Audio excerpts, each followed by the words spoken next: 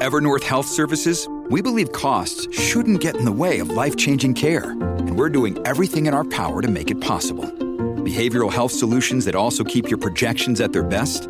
It's possible. Pharmacy benefits that benefit your bottom line? It's possible. Complex specialty care that cares about your ROI? It's possible. Because we're already doing it. All while saving businesses billions. That's Wonder made possible. Learn more at evernorth.com/wonder.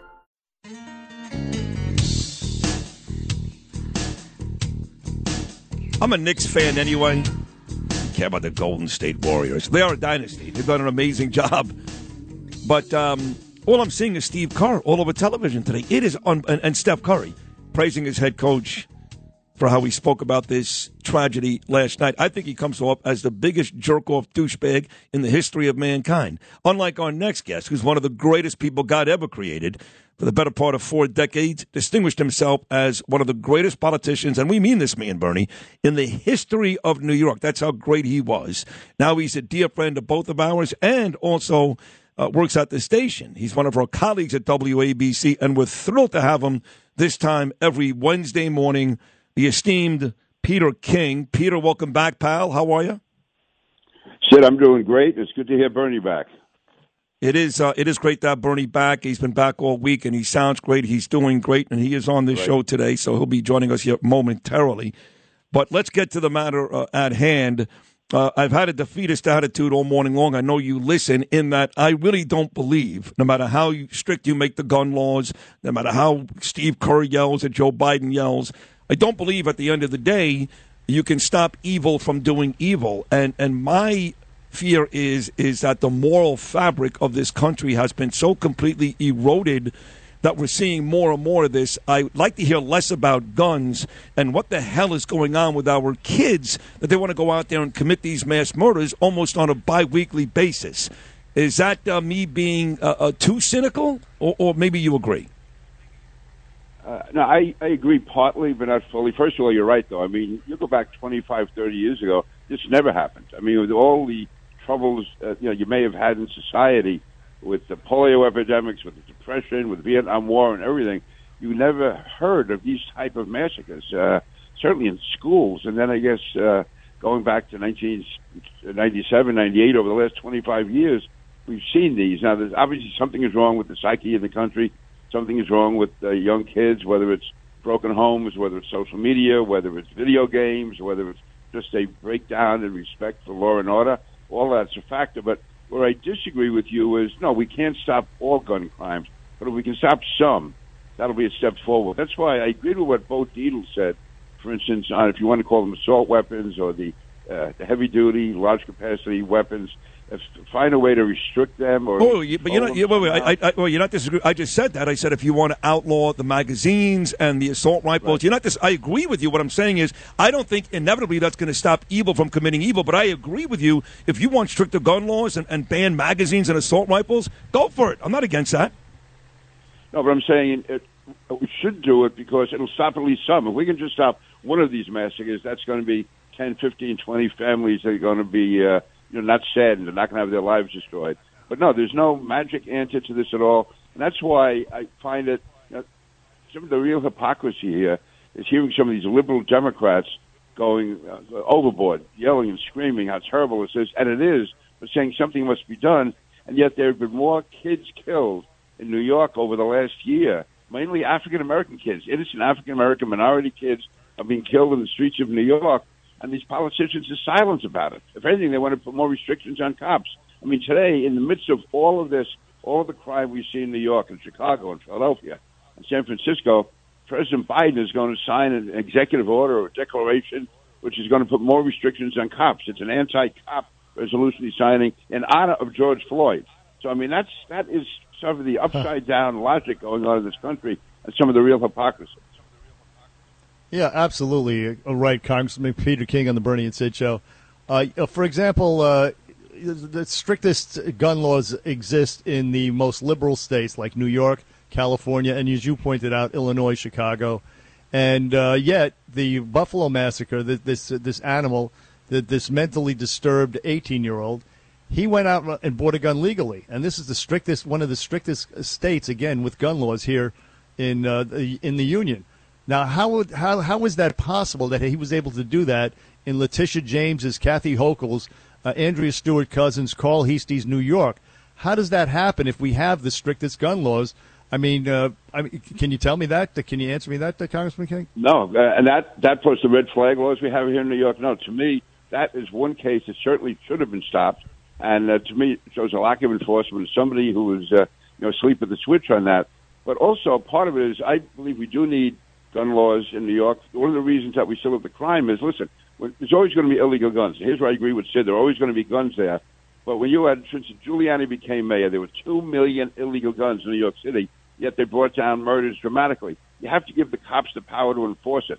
Somebody has to know if they have an illegal gun and they're walking down the street with it and the cop stops, questions, and frisks him, he's going to go to jail. It's going to be automatic jail time. But now, when the fact is cops are not allowed to stop anyone, search anyone, I mean, the standards are so high, or the criteria are so high, guys are walking around with guns knowing that, okay, it's illegal to have the gun, but I'm not going to get caught anyway. So you have to have both. You have to have the law and you have to have enforcement. And right now, where the hands of the cops have been tied, is really, that to me is the main cause of the upsurge in gun violence. And I just wish, for instance, Senator Murphy from Connecticut, I wish he'd get up in the House floor every time some young kid was killed in a city by a gangster, by a criminal, by a career criminal. I mean, this guy on Sunday who shot the guy in the Q train going over the Manhattan Bridge. This guy, 19 charges against him over the years, including attempted murder, and he was out on $1 bail for having a stolen motorcycle. This guy is walking the streets with all these, with a rap sheet this long, and he ends up killing some poor innocent guy on the Q train going to brunch in Lower Manhattan. So you have to have, to me, it is important to have laws, but you have to let the cops do their job. And that's the main reason, at least in the Northeast and the major cities, why there's the upsurge in crime. As far as Texas, again, I was telling Sid, I do agree with Bo Dietl. There should be restrictions on the, going to call them the assault weapons, the AR-15s. To me, in society today, it's really it is they can't claim it's a Second Amendment right. That's debatable. People want them for target shooting as a hobby. That's a positive. On the other hand, the fact that a young kid, 18-year-old kid, can buy one of these, and apparently he bought it legally, from what I can tell, and it's too much of a death weapon. But listen, that's something I can sit down and hopefully negotiate on that, where they can work it out, where it won't be totally restrictive, but it will protect more people. But Sid, in answer to your question, no, there's always going to be gun crimes. There's always going to be violence, but we can cut into it a bit and reduce it somewhat. At least some families will be able to sleep peacefully at night. No, listen, I could live with that. And like I said, I'm certainly all for stricter gun laws. If you're right, Peter, it's going to limit some of that. I'm all for it. My fear is it really won't. But who knows? Listen, you're a much smarter guy than I am. You're not just funny and lovable, but you're very smart. But we are in complete disagreement, you and me and Bernie. Me and Bernie are on the same side. You're not, with the money going to Ukraine. And Mr. Pollock, Andrew Pollock, whose daughter was murdered down in the Parkland, Florida shooting. He's a great guy. I've met him. He's a great guy. He's a great guy. He was yelling and screaming on TV last night, hey, there's $40 billion we just sent to the Ukraine. We could have taken that money and maybe built some better security systems for our schools, maybe hired more cops. And forgetting about whether he's right about that or not, but it does go back to the point that me and Bernie keep arguing with you about. $40 billion to the Ukraine. We've got major issues in this country, including Texas. Pete, you can talk to your blue in the base. It doesn't make any sense. No, it does. And it's not just me saying this. I mean, you guys, people like Ted Cruz spoke on the floor of the Senate how important this $40 billion was. War heroes like Dan Crenshaw in the House of Representatives strongly supported this. Tom Cotton, who was a platoon commander in Afghanistan, one of the leading conservatives in the Senate, strongly supported the $40 billion. And it's not money going to Ukraine per se. It's basically a line of credit the Defense Department has that they will be able to send weapons. I'd say probably 3/4 of the money is involved with weapons, and this gives the Defense Department the right to send the weapons as they're needed. So it's not cash going to Ukraine. There is money that's going to go some to translators, some to rebuilding, but most of that money is for weapons which will be controlled by the U.S.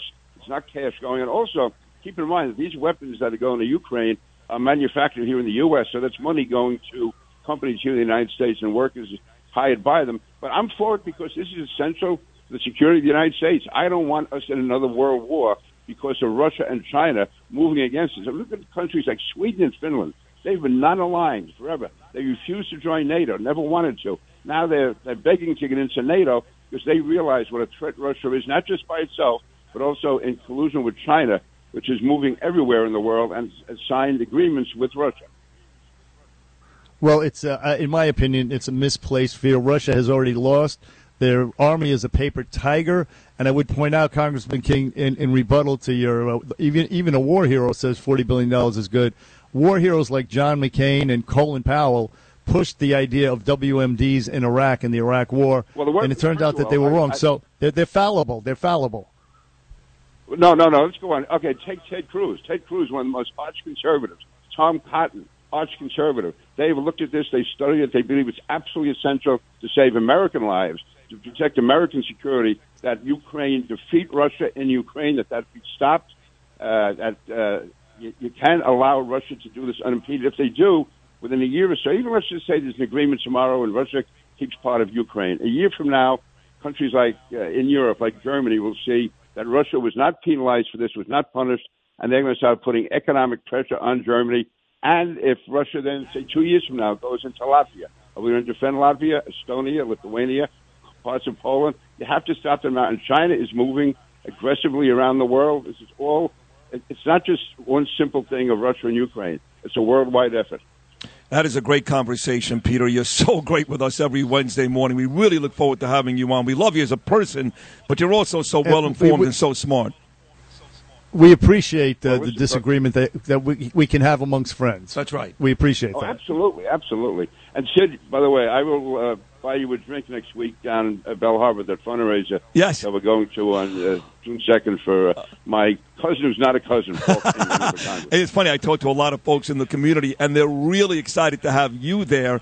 This gentleman, Paul King, running for Congress, Bernie in Bell Harbor. Peter is not related, got the same last name, and there's a big event at the Bell Harbor Yacht Club, which Mike Sullivan caters the food for. Peter's going to be there. I'm going to be there. Really looking forward to it. Bell Harbor's looking forward to having you, Peter. And thanks again. Magnificent job today, and keep up the great work. Thank you.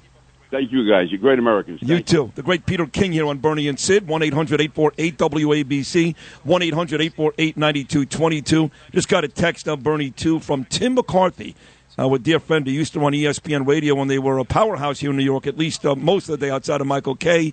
And he said on and by the way, program director of WABC at one point. Yes, that's right. And he said on this very difficult day, I can't say enough about the job you and Bernie have done with this story and the dialogue that you've created and the way you've covered this story. So thank you, Tim McCarthy.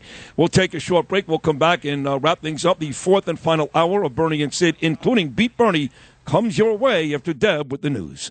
If you've had an accident, trust Gabo Law, personal injury and medical malpractice attorneys with decades of experience who will provide the attention you deserve and deliver the best possible results in the shortest amount of time. Gabo Law has recovered millions for their clients and will be able to help you. But don't take our word for it. Read all of their 5-star reviews from former clients on Google, Avo, and Facebook. Call Gabo Law today at 800-560-0214 for a free consultation or email at info@gabolaw.com. Gabo Law, where winning is no accident.